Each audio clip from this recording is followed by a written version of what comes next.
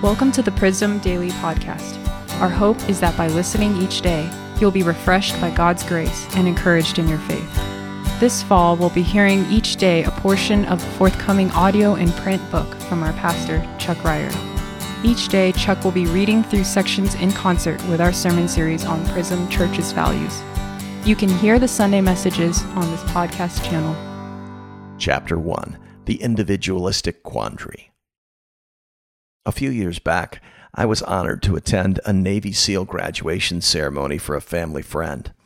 According to the safety regulations associated with the SEALs, I can't use his name here. I'll refer to him as 003 because he was the third nephew born to my friend's family, and it has a James Bond feel to it. If you're unfamiliar with the Navy SEALs, this is how the U.S. Navy describes their mission. Quote, "The Navy's sea, air, and land forces, commonly known as SEALs, are expertly trained to deliver highly specialized, intensely challenging warfare capabilities that are beyond the means of standard military forces. Their missions include direct action warfare, special reconnaissance, counterterrorism, and foreign internal defense. When there's nowhere else to turn, Navy SEALs achieve the impossible through critical thinking, sheer willpower, and absolute dedication to their training, their missions, and their fellow special operations team members." A variety of books have been written and movies produced describing the intensity of the recruitment and training process used by the Navy to determine who gets to be a part of this elite military unit. However, when I got the screenshot of 003's blistered heel with the skin removed almost to the bone, it wasn't dramatized entertainment any longer, especially for his mom. Further stories came through the grapevine about him sitting in the cold ocean for most of the night, right up to the point of hypothermia.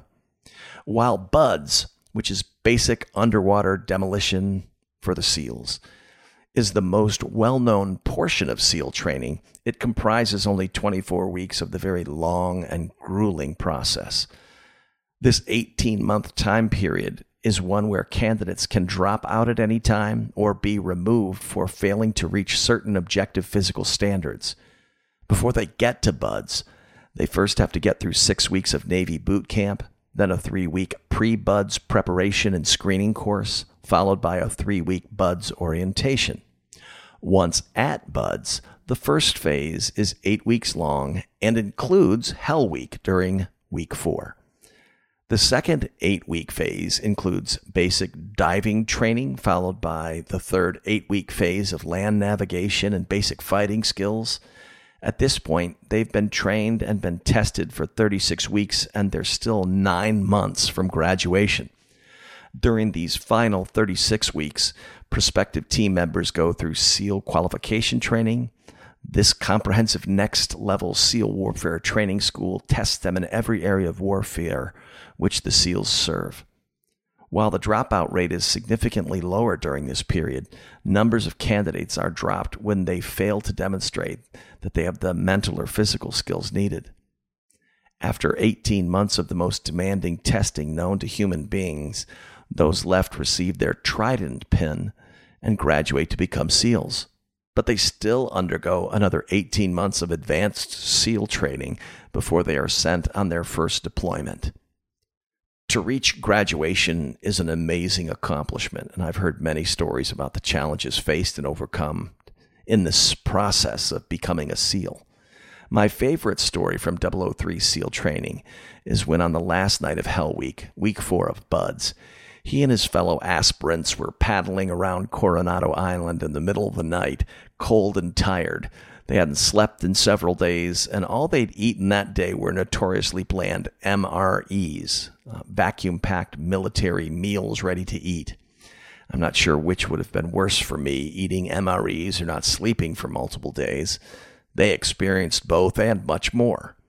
As they paddled and tried to complete their mission, another mission of mercy had begun on shore.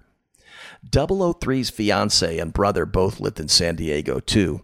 One night while 003 was freezing to death paddling in a rubber raft with his fellow candidates, his brother went to Taco Bell and bought dozens of burritos, chalupas, and gorditas.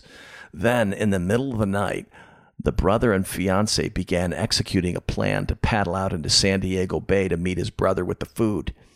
As he was preparing to get in the water, he was spotted by the SEAL security safety vehicles. When he explained who he was, the officers actually let him continue on his mercy mission.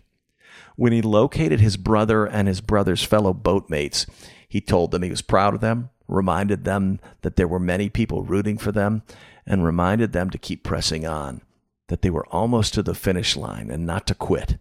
Then he handed the bag up to his brother, told him he loved him, and paddled away. Though the food was later appreciated, 003 would say it was the words of encouragement that uplifted him and his fellow candidates most during that difficult time. 003 has been a Navy SEAL for a few years now and still can't give me much detail about what he and his teammates do. I suppose that's a good thing because I would likely use that information as an illustrative story in a sermon or book. This guy is also one of the few genuine Christians in his outfit.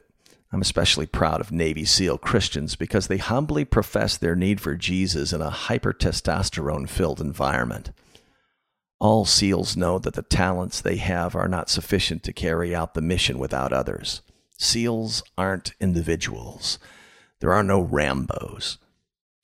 What I find great about 003 is not just that he made it through SEAL training or could snap my spine with his pinky or shoot a fly between the eyes from 100 yards, or that he's brave enough to enthusiastically put his life on the line for his country. What makes me proud of him, ironically, is how humble his mission is as an individual SEAL team member. He fights to serve his country, but he also wars to promote and build up his fellow SEALs.